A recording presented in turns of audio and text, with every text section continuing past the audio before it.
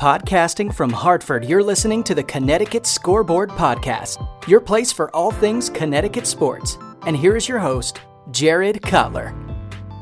We got UConn-Xavier coming up on Sunday, but I think that's going to be kind of the, it's the entree of the day, but we've got a big event coming up on Sunday. And there's one guy who I think is great to take us through the 2004 championship team, and that's Joe D. So, Joe, welcome back to the podcast. Jared, good to see you. Hope all is well. Yeah, all is going well. Whenever UConn basketball is doing well, I'm doing well. So, a lot of people think that. So I wanted to have you on this Sunday. They're going to be honoring the 2004 championship team.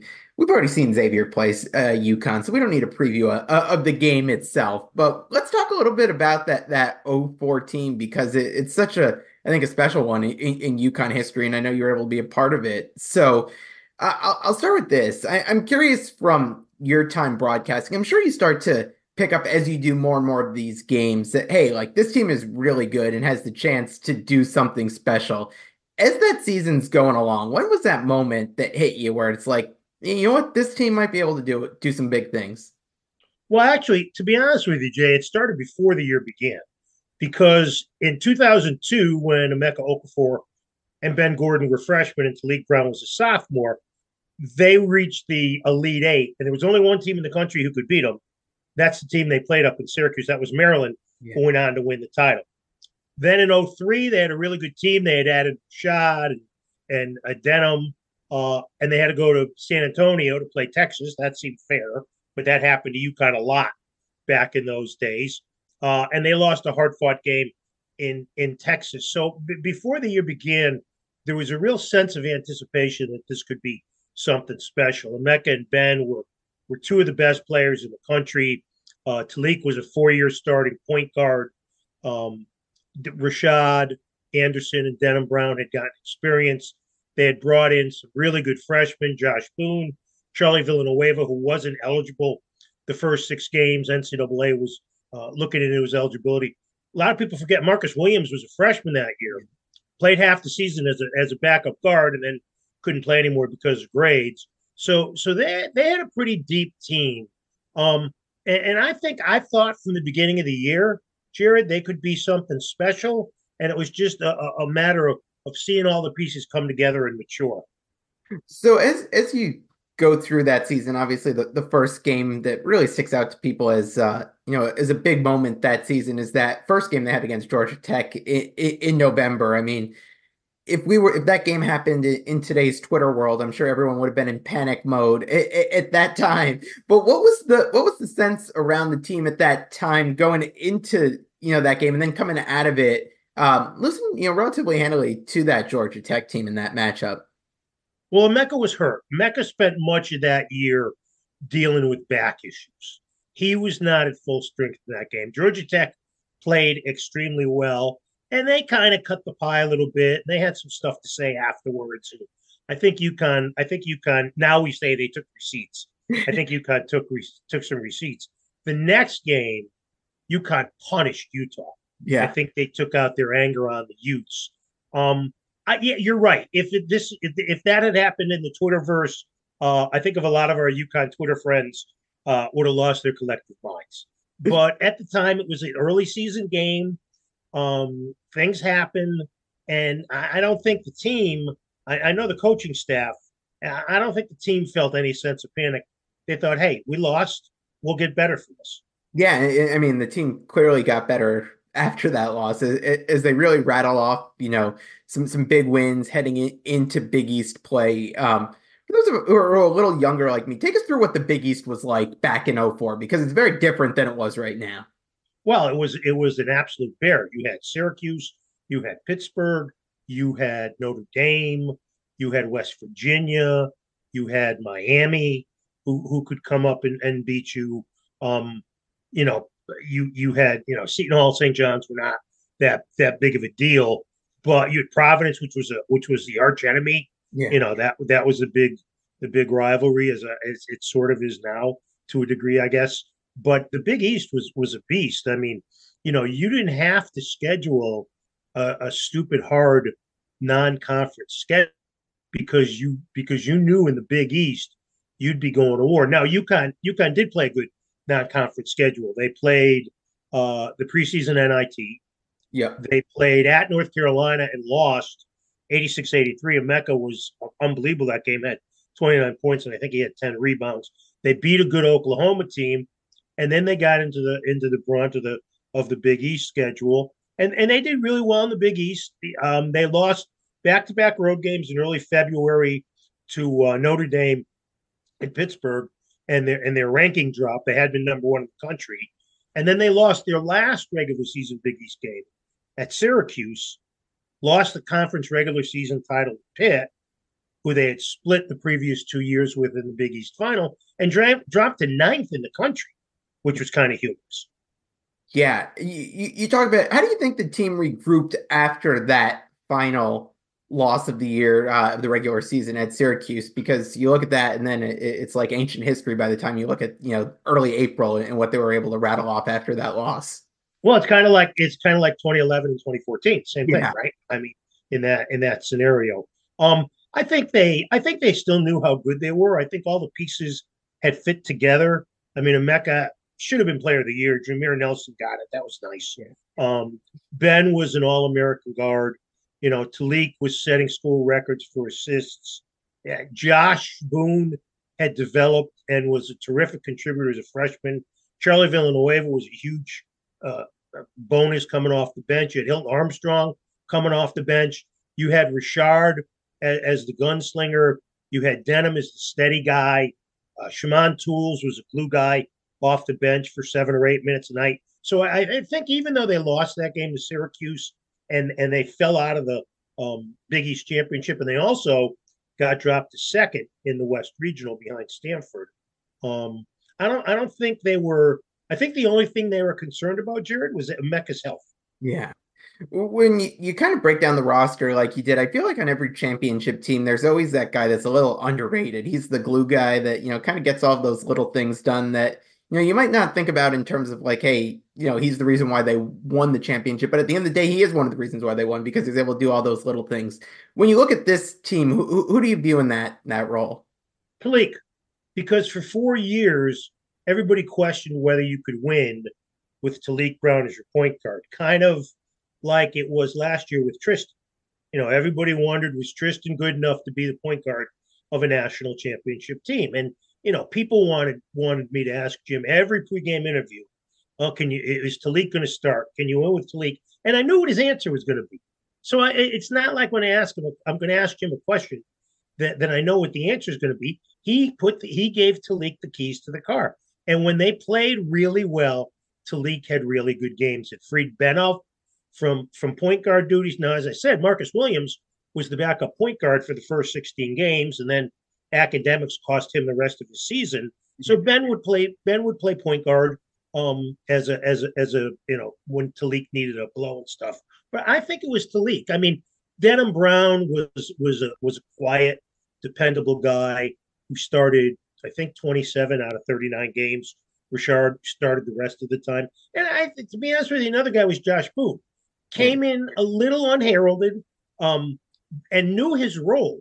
What he did that was great, Jared, was he did what he was capable of doing: banging bodies, playing defense, getting offensive rebounds. And I think it was Talik and I think Josh were the two guys who maybe didn't get the publicity, obviously, that Mech and Ben did, or even Richard, or Charlie Villanueva, who was such a big recruit coming out of New Jersey. But I think that those two guys solidified this team. So you get to the NCAA tournament, they're 2 seed. They kind of run through the first 4 rounds of that tournament before they get Duke relatively unscathed in relatively easy fashion. As you're there on the court calling these games and you see them just kind of blowing teams out. I mean, it's reminiscent of what the team did last year. Are you really starting to think like, hey, that this team's got it and, they're going to be in position to win this thing? I thought that, Jared, after they beat Pittsburgh in the rubber match of their Big East championship series, because Emeka didn't play the first 2 games of the Big East tournament that year. He sat out Notre Dame and Villanova because of the back. He came back and played in the championship game, which was just, back then, and I think Coach Early had the apt description after the Villanova game. It's knockdown, drag out, beat the crap out of each other. The officials let teams play for the most part. Yeah. And those Pittsburgh teams, I mean, the Steelers weren't as physical as Jamie Dixon Pittsburgh's teams were. So when they got through the Garden and won, I had a pretty good sense. They went to Buffalo, beat Vermont really easily, beat DePaul, which was a Conference USA team, really easily. Then they went to Phoenix. Well, they had gone to Phoenix in '99, and things turned out pretty well then. Phoenix is I know the Garden is UConn South, Phoenix is UConn West as far as the postseason is concerned, and they just blew through Vanderbilt and Alabama. The Alabama game, it was 53-28 at halftime. Richard made 5 threes in the first half, one deeper than the other, and when he hit his fifth, he kind of did that, and I had never seen him do that before. And I think I lost my mind on the broadcast. It was so great. And Ben had 36 in that game. So when they got through the Western Regional, I thought, okay, I thought the national championship game would be UConn and Duke in the semifinals. Because, I mean, Georgia Tech, UConn was not going to lose a second time to Georgia Tech that year. And the Duke game was epic and was a coaching clinic by Coach Calhoun. Yeah. Are you able, as you're calling these games, I know you've got a job to do and you're there to tell the story of the game and call what's going on, but are you able to appreciate the magnitude of a game like that, especially the one against Duke there, as you're in that kind of battle of a game and really like kind of just soak in the moment a little bit? Oh, absolutely. I was always appreciative, Jared, of being in those environments. I mean, the first Final Four at Tropicana Field, everybody was killing Tropicana Field. I thought it was the best facility in the world because UConn won to. And that Duke game, we were back at the Alamo Dome where there was such disappointment in the loss to Texas the year before. Yeah. It's Duke. They're still one of the dominant programs in the country. UConn and Duke had such a 15-year back and forth, not playing every year, but playing big games. And then that game, Emeka gets 2 early fouls, and Jim had a steadfast rule. You got 2 fouls in the first half, your ass was coming out of the game. And he sat Emeka on the bench with him for 17 minutes. Coach Krzyzewski had his big guys get in foul trouble and played them. And Sheldon Williams got a 3rd foul in the first half, and I think Randolph got a 3rd foul. But still, UConn was down 9 with 3.5 minutes to go, but they played such a great. That might have been as good at 3.5 minutes of basketball in a clutch situation as a UConn team has played. I'm going to take a quick break from the interview to tell you about my friends at Martin Rosol's Meats. This 4th-generation Connecticut family business produces kielbasa, hot dogs, sausages, and deli meats using Martin Rosol's very own original recipes. Their products can be found in grocery stores, delis, restaurants, and hot dog stands throughout the state. And if you're looking for your fill right away, check out their retail store in New Britain. For more information, visit martinroselsinc.com and go support a UConn fan-owned business. And now, back to the interview. You talk about trying to avenge that loss in the Alamo Dome the year before. Now you got to avenge the loss to Georgia Tech. And you said you knew they weren't losing to Georgia Tech. What was the mood around the team like heading into that game, knowing they were getting that Georgia Tech team? Then it kind of put a bit of a beating on them earlier that year. Confidence, looking for revenge. I think once they beat Duke, and in the manner that they beat them with Mech hitting that offensive rebound, which was kept alive by Josh. Josh had a tip after Mecca missed a shot. Mech hit the layup. Duke missed. Mech eventually hit a free throw, which was not his strong point. Yeah. To make it a 4-point game. Duke thought that J.J. Redick got fouled. Krzyzewski was losing his mind. But, it depends on your perspective whether it was a foul or not. I think UConn was confident in '99 when they beat Duke. And I think in '04, going into Georgia Tech, they were even more confident because they were not going to lose twice in 1 year to that team. Yeah. When you look at that year, this team in the job that Coach Calhoun did, what are your thoughts on what he was able to put together that year, by leading this group out there? Well, as I said, Jared, I think the best thing, and this was done with the recruiting, was that it was such a well put together team.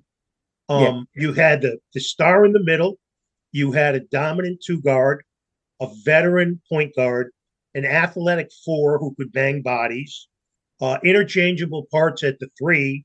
One guy who was a knockdown shooter, the other who was just very smooth. You brought good elements off the bench. You could go 9 deep, which they did. Hilton Armstrong was the fourth forward on that team, and he ended up having some time in the NBA, and had a great year in '06 when he was a senior. I just think it was well put together, and I think it's a team that was on a mission. And I think Jim knew when to ride them, and Jim knew when to pull up on the reins. And they had a great staff. George Blaney, who had come from Seton Hall, Tommy Moore was in his first stint of duty then, and they had Clyde Vaughn, who was the big man coach and did such a great job with Mecca and Josh and Charlie and Hilton. I think that was very important to be able to have him on that staff. He really helped a lot. When you look back at this team and you compare it to some of these other championship teams that UConn has put out there, where do you rank this team? I would say first. I think last year's team, the Adama and Andre and Jordan, and Karabang or Caravan or whatever Marie decided on for a name, or Alex decided on for a name. I think that team was just a little bit better. Now that might be prejudice because I was doing the games back then, but I would say '04 because of where you got two guys drafted second and third in the draft. You eventually had other guys. Boone played in the pros. Marcus Williams played in the pros. Charlie had a good long pro career. Hilton had a pro career. So you had 6 NBA players on that team. I think they were a little bit better. I think the competition was a lot better.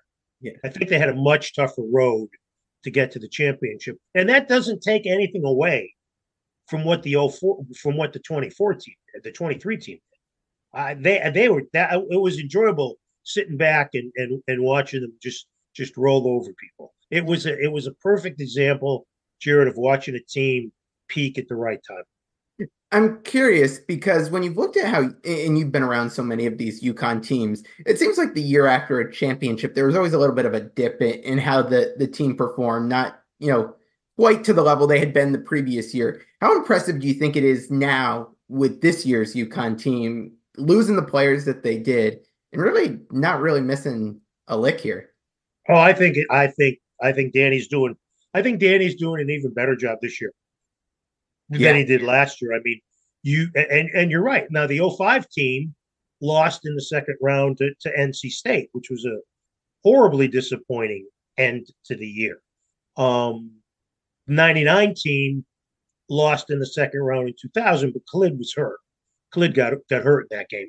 They lost to Tennessee. I think what they're doing this year, the way that they've restocked, Sampson playing as much as he has. I think Donovan is going to round into form. I love watching Alex Caravan play.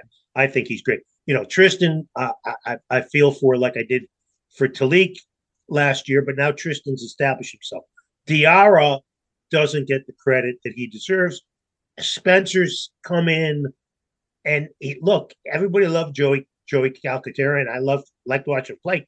Cam Spencer's a much better player than Joey Calcaterra is. Much better, which is not to demean Calcaterra, saying how good Spencer is. And if if Steph hadn't gotten hurt, it would be stunning to see how good he would be now. The thing I think they have to do is I think they've got to get Stewart, and he seems to be the one. Mm-hmm. They've got to get Jalen Stewart up to speed because you're going to come in a game, conference play, Big East tournament, NCAA tournament. we're going to get into foul trouble. And look, this team fouls. Yeah. I know everybody on Twitter loses their mind saying the officials are screwing them all the time. Well, here's my point, and I'm not being this is not being critical of our friends in the Twitterverse, but if you get called for amount of fouls every game, you might be committing those fouls, right? Even you got to admit, Jared, if they're calling fouls, if a team gets called for 20 fouls a game by different officials, maybe they're committing those fouls. Yeah, just maybe. Yeah, just maybe. So I think that because I don't think the other freshmen are going to be ready. I don't think Ross and the big kid are going to be able to contribute. So I think it's incumbent to get Jalen Stewart up to speed so he and Ball and Haas and Sampson can be a good bench. Because last year the big key was being able to go as deep as they did. Yeah, they didn't miss a beat when it started. Right, you brought Joey California in, and he went through that little slump in the middle of the year, but he was nails in the beginning of the year and the end of the year. And Diarra, I love the way Diarra plays. I think he's, I really enjoy watching somebody like that. As you've watched, basketball of late and getting to see this Big East the past couple of years that UConn's been back in it, and you think back to the Big East you really saw during the heyday. How similar do you think the Big East still is to what it was back when you're talking these 04 in that era type teams? Not as good. I don't think it's anywhere near as good. You had teams that back then, like the teams that I mentioned, I think they were all talented. Yeah, they were all really good. I think, Coach McDermott does a real good job with Creighton. Shaka Smart does a real good job with Marquette. But show me something in the NCAA tournament. I think, Pitino's talking a big game at St. John's. We'll see how they're doing. Seton Hall's playing pretty well. I think that's a huge game, last game of the regular season for the men this year. But I don't think it's as good as the original Big East was. When you mentioned Pitino there, I know there was always a little bit of a rivalry with him and Coach Calhoun there. A little bit of a rivalry. I'm being kind. It seems like he's trying to ratchet up the rivalry factor again here with UConn, with what he's been talking about with Dan Hurley not liking coaches going after officials, trying to maybe move that game to Carnesecca next year. Is it the same Rick Pitino you saw back in those days? Yeah, I think it is. I think there's as good a chance that UConn will play in Carnesecca as there was at the Patriots coming to Hartford back in 1997. Okay, the Big East and Madison Square Garden are not going to let UConn not go to MSG. Yeah. And that's fine. Danny's handled it perfectly. Danny's treated it like a fly in an elephant's butt. He's not taking the bait. He's concerned. And for Pitino, to come on and say that he doesn't yell at officials because it's cheating. I mean, does he think he's talking to a bunch of idiots? I mean, seriously, come on, Rick. Let's get realistic here. Just say you don't like Danny. Just say you don't like UConn. That's fine. That's better than saying you don't argue with officials. And if I were a St. John's fan, Jared, I'd be pissed off if my coach says he doesn't argue with officials. Yeah. And all anyone has to do is type Rick Pitino referee into Google, and you can see 20 examples of it from just last week. So exactly. I'll wrap with this one for you, Joe. I know you've been out of doing the UConn games for a little bit. What's it been like now that it's been a few years? You get to kind of sit back. You get to engage with the crazies like us on Twitter and all that stuff. Now that's dangerous. I've enjoyed it. I had a great run. My 26 years were great. That 04 year was special because I was the only broadcaster ever to do men's and women's national champions in the same year. Yeah. That April, flying back and forth between San Antonio with the men and New Orleans with the women was something I'll never forget. I get to 4 or 5 games a year. I'm adverse to going to Gamble.